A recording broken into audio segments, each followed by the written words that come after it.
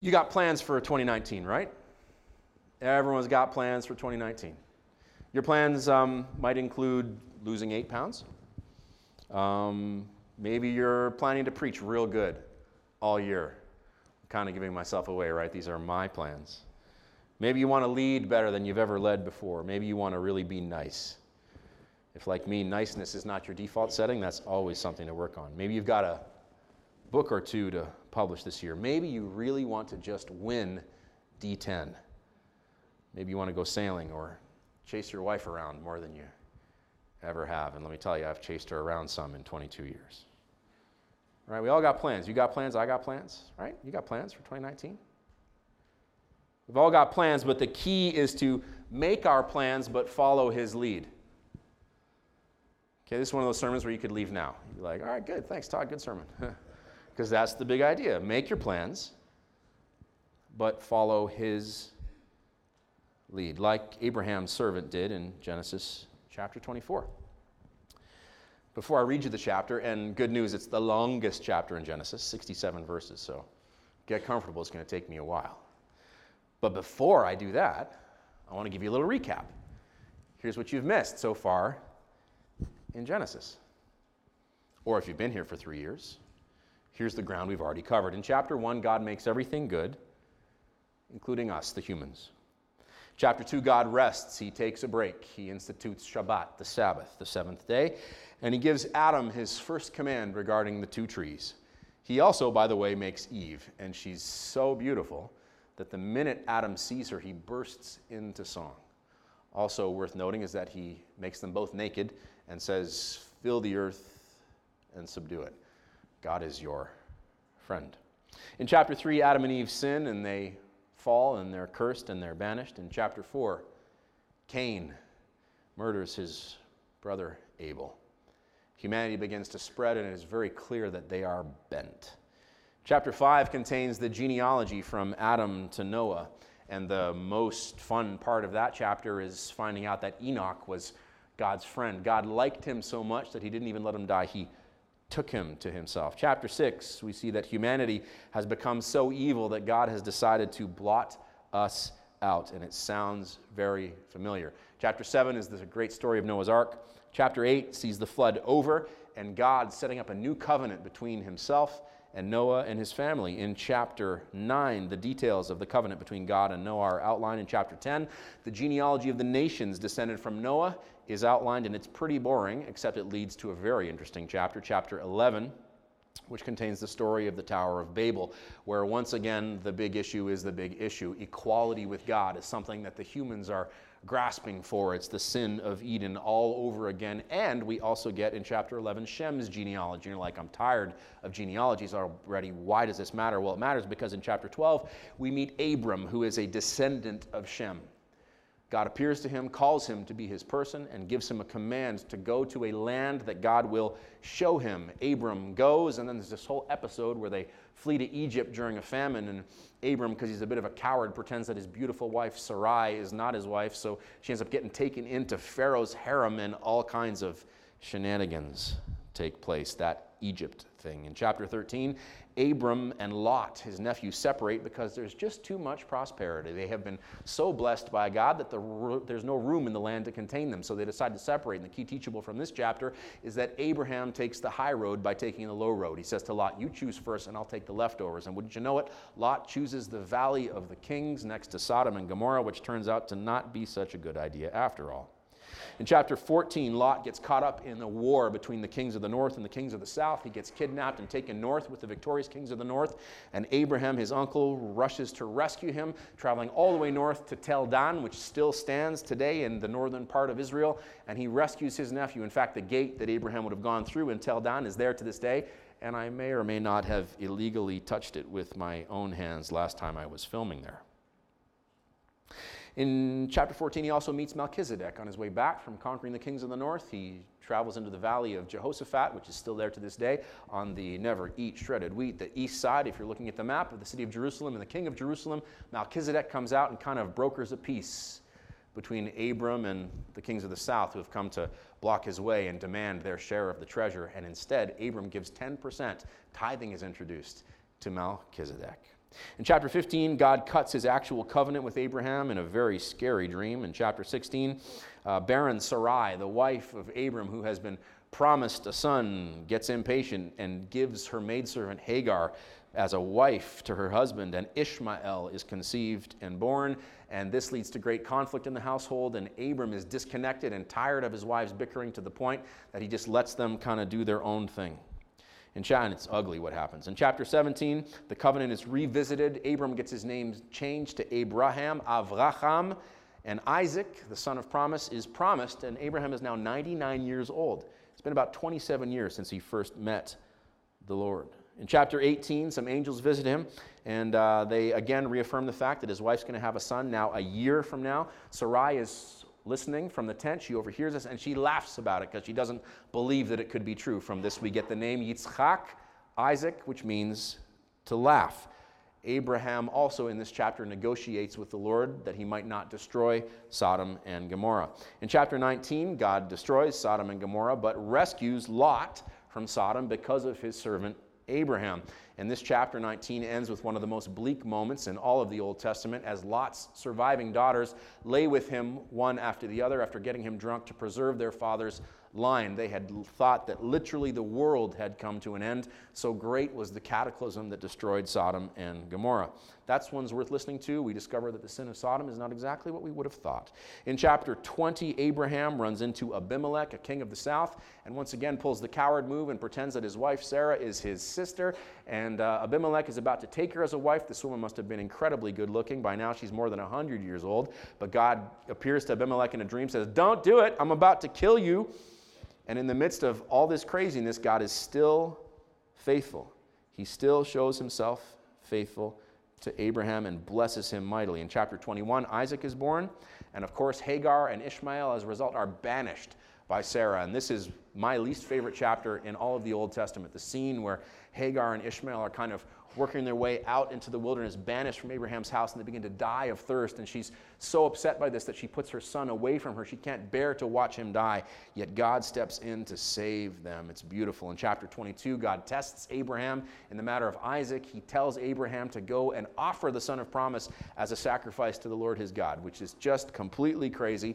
But Abraham obeys the Lord, and just as he's about to do it, God offers a ram, knowing now that his servant Abraham is truly obedient even to the point of death, and delivers Isaac, the son of promise. In chapter 23, Sarah dies, and Abraham stakes his claim to the cave in the field of Machpelah. And why does this matter? This matters because Abraham is putting down roots. He's burying his wife in the land of promise because God promised that this land would be his land, and so he's putting his money where his mouth is. And that brings us to chapter 24. I haven't even read it to you yet. Oh my goodness. Yes, church is going to go 10 minutes long today.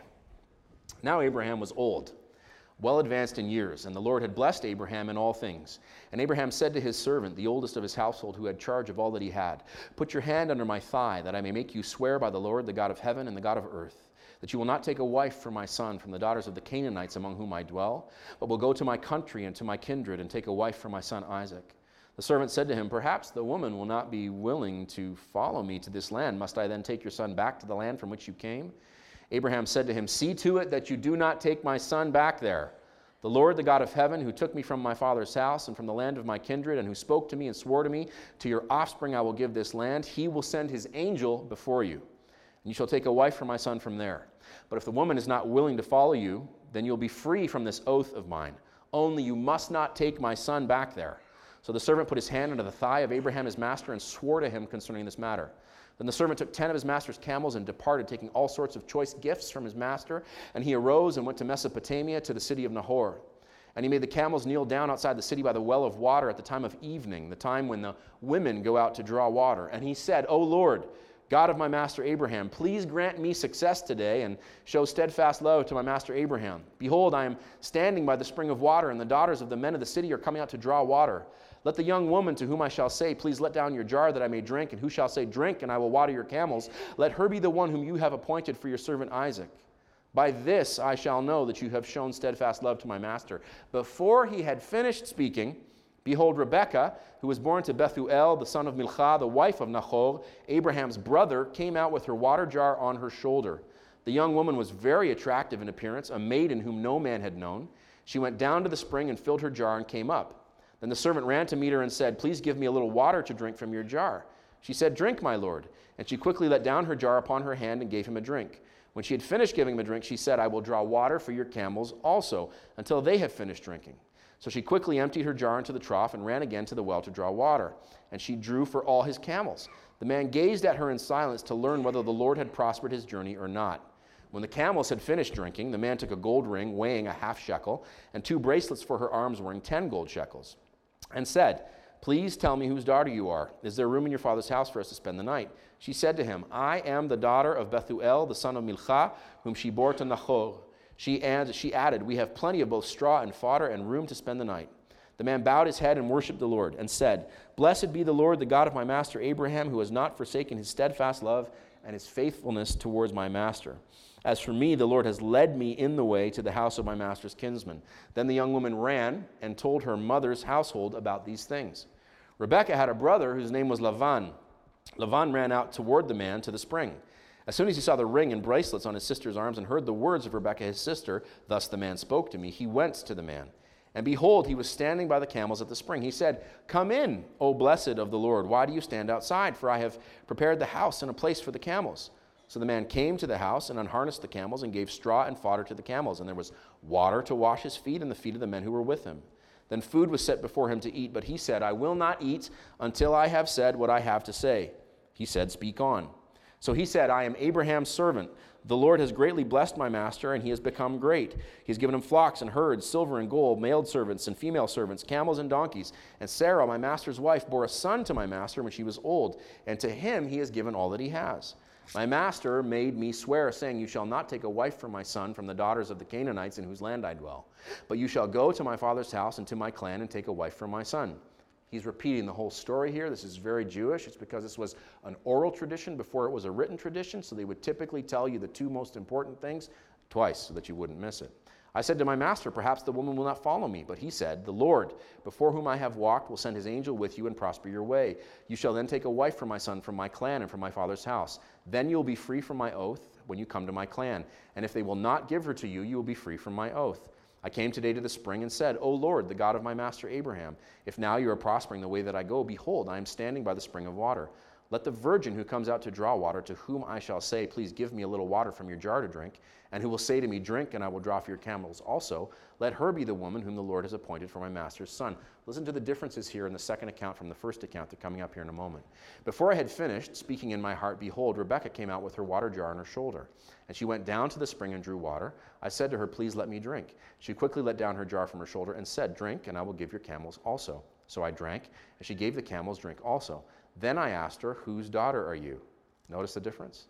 In the previous account, he takes out the ring and the bracelets first, and then asks her. Now that he's telling the story, he already knows who she is. He changes it a little bit. "Then I took out," where am I? Verse, help me. 47. "Then I asked her, 'Whose daughter are you?' She said, 'The daughter of Bethuel, Nahor's son, whom Milcah bore to him.' So I put the ring on her nose and the bracelets on her arms. Then I bowed my head and worshipped the Lord and blessed the Lord, the God of my master Abraham, who had led me by the right way to take the daughter of my master's kinsman for his son. Now then, if you are going to show steadfast love and faithfulness to my master, tell me. And if not, tell me, that I may turn to the right hand or to the left." Then Lavan and Bethuel answered and said, "This thing has come from the Lord. We cannot speak to you bad or good. Behold, Rebekah is before you. Take her and go, and let her be the wife of your master's son, as the Lord has spoken." When Abraham's servant heard their words, he bowed himself to the earth before the Lord. And the servant brought out jewelry of silver and gold and garments and gave them to Rebekah. He also gave to her brother and to her mother costly ornaments. And he and the men who were with him ate and drank, and they spent the night there. When they arose in the morning, he said, "Send me away to my master." Her brother and her mother said, "Let the young woman remain with us a while, at least 10 days. After that she may go." But he said to them, "Do not delay me, since the Lord has prospered my way. Send me away that I may go to my master." They said, "Let us call the young woman and ask her." And they called Rebekah and said to her, "Will you go with this man?" She said, "I will go." So they sent away Rebekah their sister and her nurse and Abraham's servant and his men. And they blessed Rebekah and said to her, "Our sister, may you become thousands of 10,000s, and may your offspring possess the gate of those who hate him."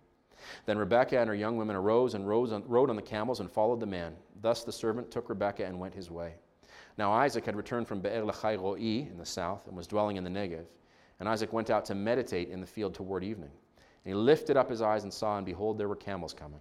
And Rebekah lifted up her eyes, and when she saw Isaac, she dismounted from the camel and said to the servant, "Who is that fine-looking man?" Sorry, I added that. "Who is that man walking in the field to meet us?" The servant said, "It is my master." So she took her veil and covered herself, and the servant told Isaac all the things that he had done. Then Isaac brought her into the tent of Sarah, his mother, and took Rebekah, and she became his wife, and he loved her. So Isaac was comforted after his mother's death. So funny as a preacher that I get conflicted that I'm going to read you the whole chapter, 67 verses, the longest chapter in the book of Genesis, and then I think to myself, I'm a Bible preacher. What else should I do besides read in the Bible? Right? Genesis chapter 4. It's beautiful, it's powerful. This is what life can look like when you make your plans but follow his lead. Some notes on how to read the Old Testament. Here's how I read the Old Testament, right? It wasn't written primarily with us in mind. It was written for God's ancient people, the Hebrews. And so there's quite a bit of distance between its original applicability and its applicability to us today. So we cannot read it like ancient Jews. We need to read it like modern, mostly Gentiles living in Guelph in 2019. So some of the ways in which I interact with the Old Testament might be helpful to you. I come to the Old Testament looking for wisdom for living. That's why I think you should take notes, because you will find wisdom for living as we work our way through these ancient texts. I come to the Old Testament looking for signposts that point me to Jesus. I believe that the Old Testament is ultimately revealing the Christ to us. And so every time I come to a chapter in the Old Testament, I'm looking for signposts. You should do the same. Look for signs pointing us to Jesus. I'm looking for lessons and warnings about remembering God, because I know from long study that the big idea of all the Old Testament is this: remember me. This is the point of the Old Testament. God wants you to remember him. So when I study the Old Testament, as you absorb the Old Testament, as I preach through it with you for 13 weeks, I want you to look for warnings and lessons about remembering God, and I want you to look for patterns of godliness.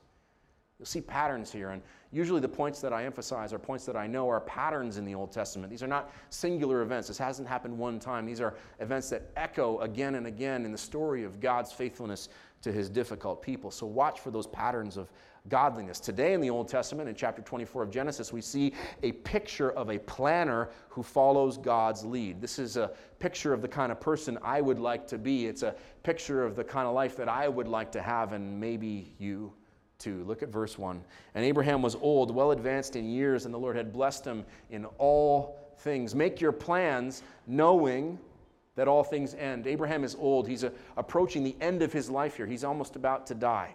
Okay, this is true for all of us. Make your plans knowing that all things come to an end, and keeping in mind that it's ultimately only God's blessing that counts. Abraham was old, well advanced in years, and the Lord God had blessed him in all things. The point of this is that you're not in charge. Okay, you can't stop yourself from aging, right? Darn it. And you can't bless yourself. It doesn't work. Okay, this is evidence that you are not in charge. So surrender. To whom? To the God of verse 3. Who's the God of verse 3? He's the God of heaven and the God of the earth. He's the God of what you can't see. He's the God of heaven. And he's the God of what you can see, the earth, heaven and earth, the seen and the unseen. Make your plans, but follow his lead. Some things, like your plans, you can see. Some things, like his lead, you can't. Make your plans, follow his lead. You are following the God of heaven, can't see it, and of earth, you can. Go to my country, Abraham says to his servant, and my kindred, and take a wife for my son Isaac. In verse 5, the servant responds, but perhaps the woman will not be willing to follow me. Note here that Abraham has a plan and his servant has doubts. Maybe you can relate. Plans and doubts. Plans and doubts. Planning and uncertainty. This is the human condition. Do you see it? This is the human condition. How do you deal with it? Well, you do a few things. One, you can appeal to personal history. Abraham does this, referring to the God of heaven and earth who has been faithful to him. You can appeal to your personal history with God and find and share confidence for the future as a result. So do that. If you have any history at all with God, you find yourself in a moment of difficulty, look back upon his past faithfulness and find there faith and hope for your difficult future. You can also have faith while remaining down to earth, and you can keep the main thing the main thing. We see this outlined in verses 7 and 8. The Lord, the God of heaven, who took me from my father's house and from the land of my kindred, and who spoke to me and swore to me, to your offspring I will give this land, he will send his angel before you, and you shall take a wife for my son from there. So there's his declaration of faith. Here's the down-to-earth part in verse 8. But if the woman is not willing to follow you, then you'll be free from this oath of mine. Now here's the missional part. Only you must not take my son back there. So he says, look, God's come through for me before. He will come through again. Engrave that on your soul this year. Right? You need that. He's been faithful before. He'll be faithful again. Engrave that on your soul in 2019. And let's have some faith, but let's be reasonable about it. Right? Abraham's not a fanatic. Right? He's saying, go and get her.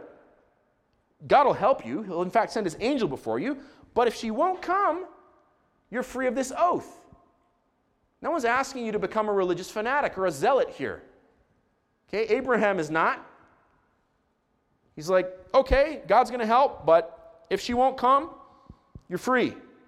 What might non-fanatical faithfulness look like for you in 2019? Think on that. Meditate on it. Apply it to your life as this year unfolds. And then keep the main thing in mind. What's the main thing for Abraham? Very clear. Only do not take my son back there. So the main thing for Abraham, he wants to stay in the land that God had promised to him. Don't miss this. That's the main thing for him. That's why he bought the cave at Machpelah to bury his wife there. That's why now he's saying, do not take my son back there, because God told me to come here and told me that this son, I'm looking for you to get a wife for, is going to be my heir in this land that God has given to me and to our descendants forever. So no matter what, don't take him back. Okay, that's the main thing for Abraham. What's the main thing for us? Well, as a church, it's pretty simple. The main thing for us is to love God, to love people. Why? So that more and more people encounter Jesus. Why? So that they taste and see so that he is good. Why? So that they are inspired to begin following him in the real world. Why? So that the love of God and love of people can spread from them into their sphere of influence. Why? So that the earth will be filled with the knowledge of the glory of the Lord as the waters cover the sea. In the words of Habakkuk 2:14. That's what we're about. That's why we exist. That's the main thing. That's the mission. That's it. We got a mission to complete, so let's get going like the servant does in verses 9 and 10. So the servant put his hand under the thigh of Abraham his master and swore to him concerning this matter. Then the servant took 10 of his master's camels and departed, taking all sorts of choice gifts from his master. And he arose, hear it, and went to Mesopotamia, to the city of Nahor. It sounds so simple. Makes the vow, gets his stuff, goes to the city of Mesopotamia, the region between the Tigris and Euphrates rivers, which eventually became Babylon, to the city of Nahor. It sounds so simple, except it isn't. Because the distance from where they were to where he was going was 837 kilometers on foot through a rock desert. Okay, I grew up in Israel. I have hiked the northern rock deserts between Israel and Syria, and they are a nasty, nasty piece of land. Okay, so this is not some easy trip that this servant is about to undertake. Remember that when you come to your moments of difficulty this year. Just remember, 837 clicks on foot through the rocks. And that'll give you hope. Right?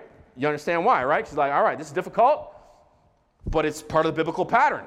837 clicks by myself through rocks. Bring it. Okay, don't expect the journey to be easy or quick. What do you need to do this year? Keeping this in mind, so that you'll be better equipped for the journey God has called you to. Well, one thing you can do is make a plan, but then make sure you ask for help. This is exactly what happens in verses 11 through 14. He makes a plan. He shows up where? At the well outside town. Why? Because that's where you get water from. At what time? Dusk. Why? Because that's when the young women of the town come out to the well to draw water. For what? To get them through the night. He's got a plan. He knows what he's doing. But then he asks for help. He says, "Oh Lord, let the young woman who comes both offer me a drink and then let her offer to water my camels also." He knows his business, right? He's going to the right place at the right time to get the right result. But he knows that he also needs divine intervention. Verse 14, "By this I shall know that you have shown steadfast love to my master." Have a plan and ask for divine intervention. Have a plan and ask for divine intervention. And notice how active he is here. He's made a vow to Abraham. Remember that? Sticks his hand under his thigh. So they did it back in the day, right under there, near the groin. Okay, stick his hand under the thigh. He made the vow. He made the journey, 837 clicks, don't forget it. He puts himself in a good position once he arrives, parks himself right outside the city by the well where the ladies are going to come. And then he gives God a very specific request. Don't forget that. The parable of the persistent widow rocked my world this past summer. It's contained in Luke chapter 18, verses 1 through 8. Let me read it to you here. And Jesus told them a parable to the effect that they ought to always pray and not lose heart. He said, in a certain city there was a judge who neither feared God nor respected man. And there was a widow in that city who kept coming to him and saying, give me justice against my adversary. For a while he refused, but afterward he said to himself, though I neither fear God nor respect man, hear this, yet because this widow keeps bothering me, I will give her justice, so that she will not beat me down by her continual coming. And the Lord said, hear what the unrighteous judge says. And will not God give justice to his elect who cry out to him day and night? Will he delay over them? I tell you, he will give justice to them speedily. Nevertheless, when the Son of Man comes, will he find faith in the earth? And I got to tell you, friends, I read that parable and it cut me to the heart because I realized that I was nowhere near widow enough in my approach to God. It's like a rhema word. If you come from the charismatic or Pentecostal movement, you know, it's like when God takes his Bible and speaks to you personally. I was like, that's for me. And so what I did right there, back in July of this past year, is I made a list of 10 things to petition the Lord for. And every day from July till this day and moving forward, I have prayed for those 10 things 3 times a day, every day without fail for 6 months. And on December 23rd, the first on that list of 10 became a yes and amen thing. And I got to tell you, when you pray every day, 3 times a day, for 6 months, for 10 things, some of them are about my life, some of them are about your life, some of them are about our life as a church. When you pray about those things that persistently, and one of them happens, you're like, ooh, this is a very good sign. But if you never pray like that, you'll never experience follow-through like that. So maybe you need to be a bit more like the persistent widow this year. And so you come before the Lord humbly, say, Lord, I'm coming before you like the persistent widow because you have commanded us to come before you that way. So I'm going to be bold and I'm going to pray audacious, impossible prayers, and I'm going to look forward to you coming through. Maybe that's a word for you today. Pray like the persistent widow. Rock my world. Be specific and annoying. Isn't that cool? When was the last time a preacher told you that? Maybe never. You're welcome. Be specific and annoying. Don't just have faith. Okay, be annoying about your faith and watch what happens. What happens in verses 15 through 27? Exactly what the servant prayed. Before he even finishes speaking, Rebekah shows up. She ends up offering him water and to water his camels also. Now, there's a very important point here that is missed on us as a modern audience. I'll get to it in just a second. There's some patterns here that I want you to note. Okay, some patterns in this part of the story that I want you to note. Verse 15, before he had even finished speaking. I love this. That's like meant to come across as like miraculous. Before he even finished speaking, boom, she showed up. Let us raise our faith expectation this year. Okay? That may not be for all of us, but it's for some of us. Let's raise our expectation level this year. Verse 17, the servant ran to meet her. Notice that he runs to meet his faith. He runs, he doesn't just sit there waiting. He runs to meet her. Let's act on our faith this year. Maybe that's for you, right? Let's act on our faith this year. Verse 19, she said, I will draw water for your camels also. Let us not forget as Western sophisticates that this is meant to be a wowzers moment in the text. The original audience, when they would have heard this, because it's an oral telling, right? So they would have heard him arduously tell the story the first time, and they're waiting in anticipation for the payoff, and then he tells the story the second time, and boom, it happens, and they're like, wow, God is real. Whereas we sophisticated modern Westerners think, I don't know, they wrote it after the fact, maybe they just manufactured it, we should probably do some textual criticism. Now, I'm all for textual criticism, and I'm all for historical accuracy, but in the midst of that, I am also all for faithfulness. This year, let us make faithfulness our default setting rather than skepticism. Maybe that's for you today. I want to be faithful. I don't want to be a skeptic. In verse 21, look what happens. The man what? In our version here, he gazed at her in silence, and Here the English translation falls down because in the Hebrew it says, the man tumulted himself in silence to see whether the Lord had prospered his way or not. He tumulted himself in silence. This is very encouraging because if you're sitting here listening to me preach and you're like, I'm enjoying this, but I'm not with you yet. I'm not with you yet. I don't believe like you believe yet. I'm not there yet. If you're still not 100% sure, welcome to church. Don't beat yourself up about it because you match the biblical pattern. Because even Abraham's servant here, who'd experienced all this goodness from God, still has doubt to the point that he tumults himself in this moment of fulfillment to see if God really is going to come through. Okay, if you're struggling with doubt, you're a perfect fit. Welcome to God's church. You belong here. But when God comes through, like he does in verse 24 when she says, I'm the daughter of Bethuel, the son of Milcah, whom she bore to Nahor. Okay? When God comes through, then like in verse 26, you bow your head and worship the Lord. Let worship be your response this year. Could you improve in that area? Let worship be your default setting this year. And keep moving forward because God meets you along the way. He leads you while you are going. Verse 27, part B, as for me, the Lord has led me in the way to the house of my master's kinsman. Hear me, church. If experiencing the faithfulness of God is the goal, then the journey is the destination. Okay, remember that you're a sailboat. A sailboat can't be steered unless it's moving. I'm a sailor. You get in a sailboat, grab the wheel, and turn it before the boat's moving, nothing happens.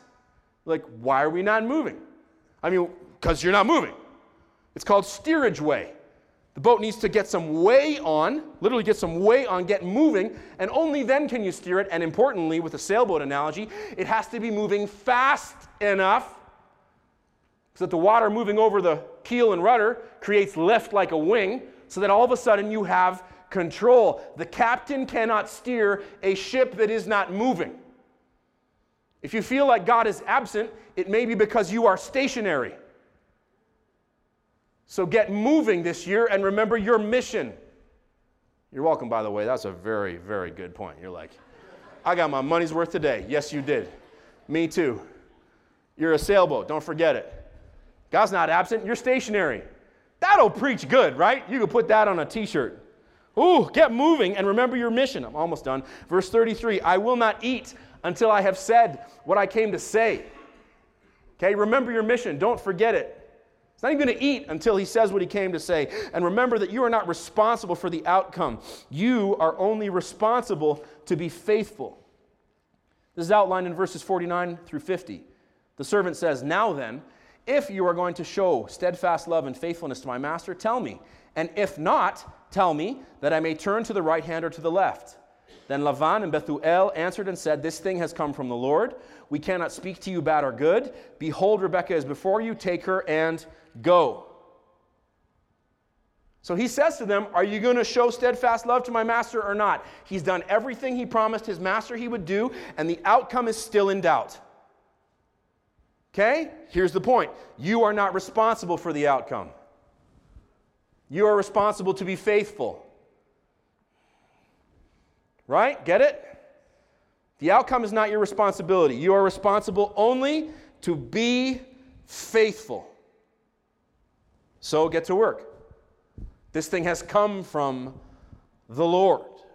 Verse 54b, when they arose in the morning, he said, send me on my way to my master. First thing, he wakes up, what's on his mind? His mission. Same thing for you. You wake up tomorrow morning, what's on your mind? Your mission.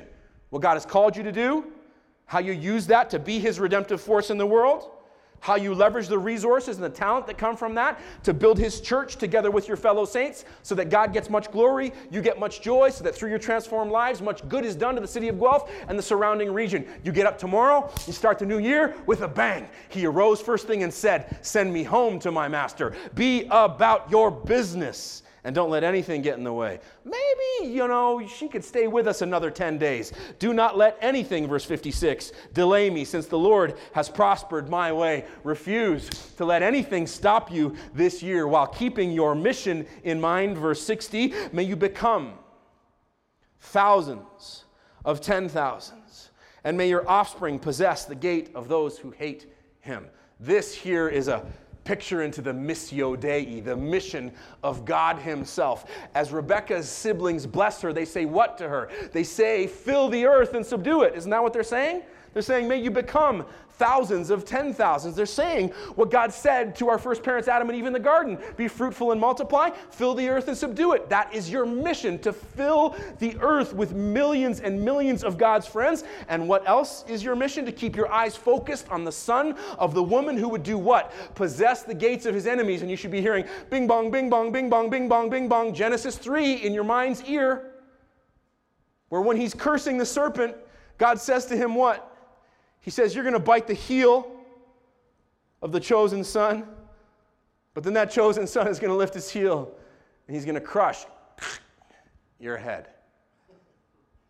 Pointing us all the way from Genesis through to the victory that we will one day taste and see as Jesus returns to make all things right, because he has won the final victory at the cross and in his resurrection.